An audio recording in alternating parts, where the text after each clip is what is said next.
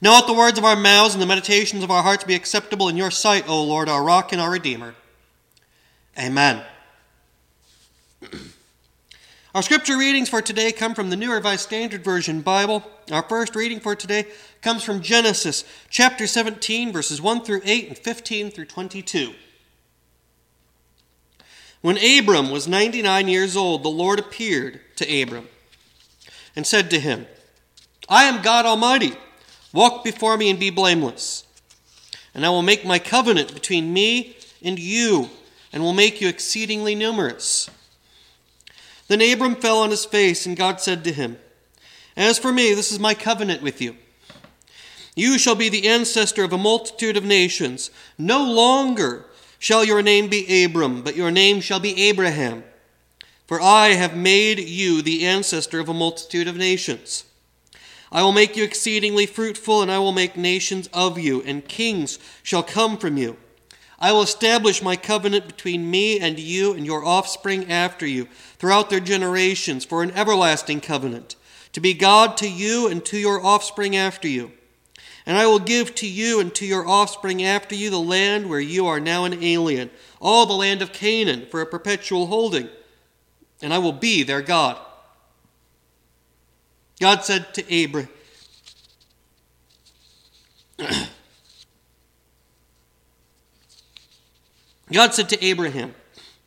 As for Sarai, your wife, you shall not call her Sarai, but Sarah shall be her name. I will bless her and also give you a son by her. I will bless her, and she shall give rise to nations. Kings of peoples shall come from her. Then Abraham fell on his face and laughed and said to himself, Can a child be born to a man who is 100 years old? Can Sarah, who is 90 years old, bear a child? And Abraham said to God, Oh, that Ishmael might live in your sight. God said, No, but your wife Sarah shall bear you a son, and you shall name him Isaac. I will establish my covenant with him as an everlasting covenant for his offspring after him. As for Ishmael, I have heard you. I will bless him and make him fruitful and exceedingly numerous. He shall be the father of 12 princes, and I will make him a great nation. But my covenant I will establish with Isaac, whom Sarah shall bear to you at this season next year. And when he had finished talking with him, God went up from Abraham. Our other reading for today comes from John chapter 1, verses 10 through 13. He was in the world, and the world came into being through him, yet the world did not know him. He came to what was his own, and his own people did not accept him. But to all who received him, who believed in his name, he gave power to become children of God, who were born not of blood or of the will of the flesh or of the will of man, but of God. This is the word of God for the people of God. Thanks be to God. We continue our current series with this week's look at Abraham and Sarah as we look at the God of declaration. Although, to be clear, we begin this week with Abram and Sarai. I make that distinction because we see a change because of God's declaration in our reading from Genesis. I thought about this when I was thinking about the Transfiguration, because in it we see a change in Christ's appearance amongst all the other things that are going on. And it reminded me of this change with Abram and Sarai. But it also reminded me of the promise declared in our reading today. The connection we make is that this is the story of the Israelites, the people that Christ comes to deliver his message to. When we look at our reading, we have a couple who has grown quite old. Abram is 99 years old when our narrative begins, and Abram gets a visit from God. God declares that he has great things in store for Abram, that he'll be the ancestor of a multitude of nations, and that because of this he will no longer be Abram. He's being changed, and God declares that he shall now be Abraham, because God has made him the father of many nations. And God makes his covenant with Abraham between him and his offspring yet to come, that the people of Abraham will be his people, and he will be their God. But that's not the end of this declaration, because Sarai will no longer be Sarai, but she will be Sarah. And God will bless Abraham and Sarah by giving them a son, and many people shall come from her. Abraham's response is to laugh. And I cannot blame Abraham one bit for this, because he sees the absurdity of this idea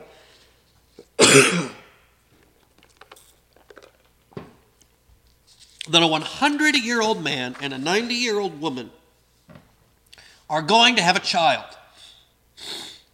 He can't understand how that could be, so he asks that Ishmael might be the one that God chooses.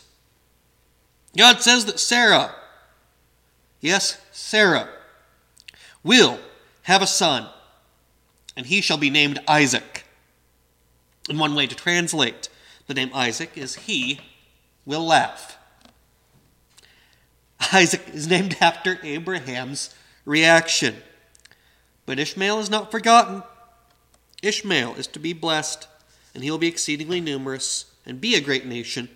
But the promise God declares is to Isaac and his descendants. Part of why I wanted to talk about this as we are moving towards the Transfiguration is because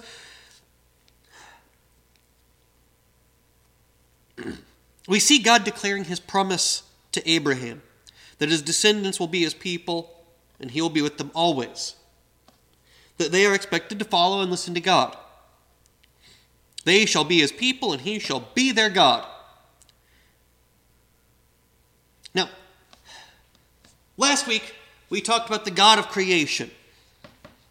And we began our journey seeing Christ there in the beginning.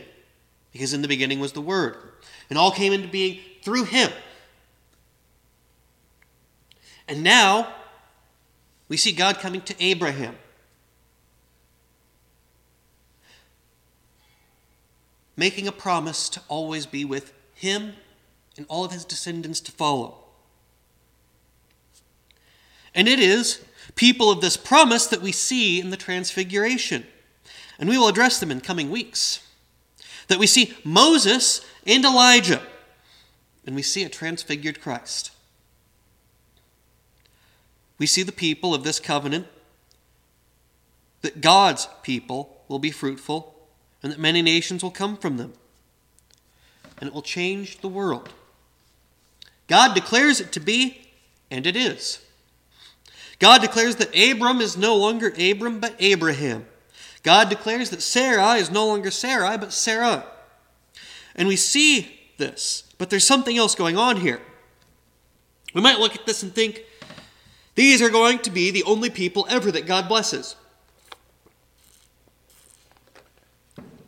And that's why I included the part of John that we cover this week. As I said last week, we will have part of the first chapter of John each week as we move towards the Transfiguration, exploring Christ's relation to all that came before. Pardon me.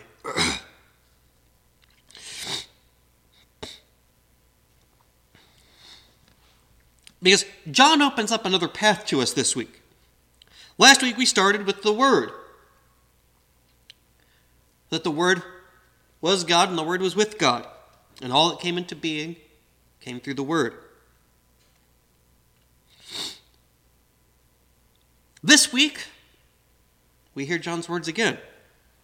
He was in the world and the world came into being through him, yet the world did not know him. He came to what was his own, and his own people did not accept him.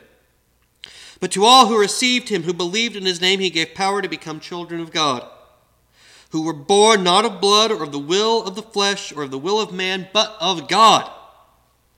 Reading this, it reminded me of when John the Baptist said that God could raise up children of Abraham from the stones around him. It also reminded me of the way that the Gentiles were welcomed by Paul. That they were not of the old covenant, but that they were welcomed into God's love all the same. That God had declared something new in Christ. Christ invites all people in, and they are children of God and children of God's promise. Though Abraham and his descendants are chosen to be God's people, that's not a limitation on who God can choose. And that's an important distinction for us to understand. Because when the Gentiles are invited in, when Paul goes out and says they can be part of this new promise, that it is a change from what the Israelites knew. They are invited in to become part of that new declaration to be God's people. And I think it's important because sometimes we get too hung up on ideas without any idea of change ever happening. We become stagnant while God continues to act and God continues to declare. We can get caught up in trying to decide who God's people are and who God's people aren't based on our own rules. That God's chosen people had to choose to follow God.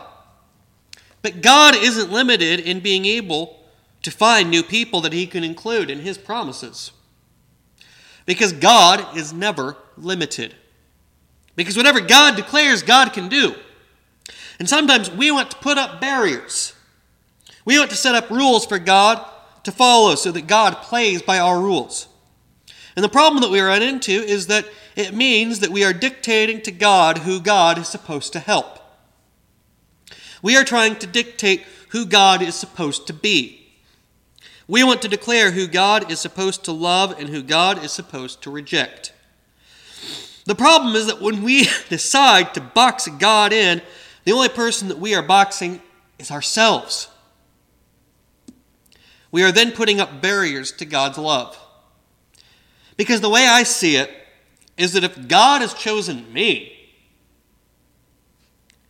if God has allowed me to follow him and know his goodness, then I will follow him.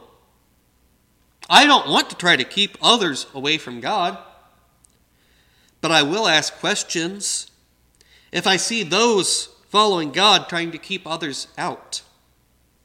If somebody wants to follow God without loving their neighbor, then I'm going to ask how they can love God without loving one another. If somebody wants to try to claim God yet intentionally hurt their neighbor, I'm going to raise questions about how we can love God while hurting someone God loves.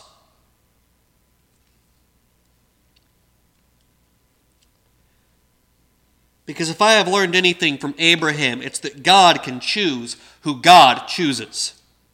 Because God comes to Abraham and Abraham laughs. Yet God still chooses him because God still loves him. And God even names his child after that laughter. Isaac, a name that is a reminder both of Abraham's reaction and of God's great love.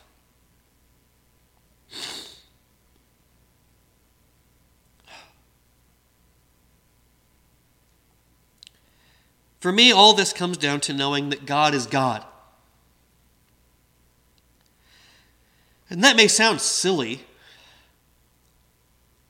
but I think all too often we forget that.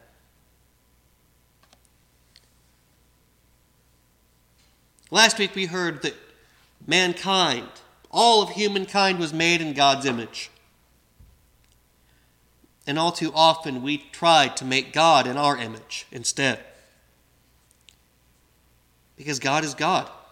Whatever God declares, it is not for me to demand that God follows my rules. It is there for me to follow God. It is there for me to understand how I can love the people that God has chosen. I have to figure out how I can love the people that God loves and how I can help the people that God wants me to help. That I can reach out to the least and the last, those whom society has pushed to the sides. Those who have been declared undesirables.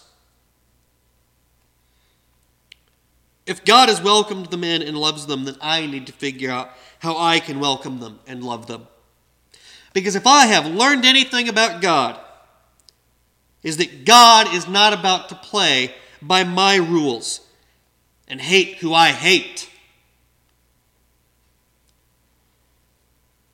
God won't be put on a human leash and led around.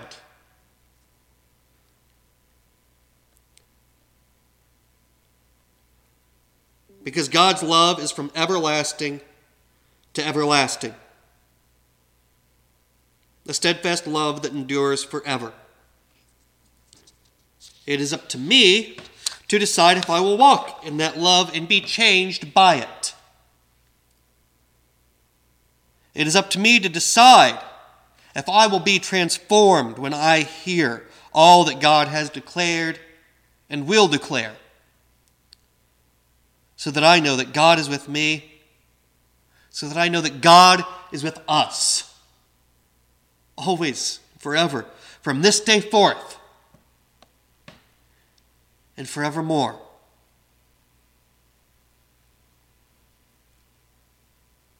May we know God's love and God's promise.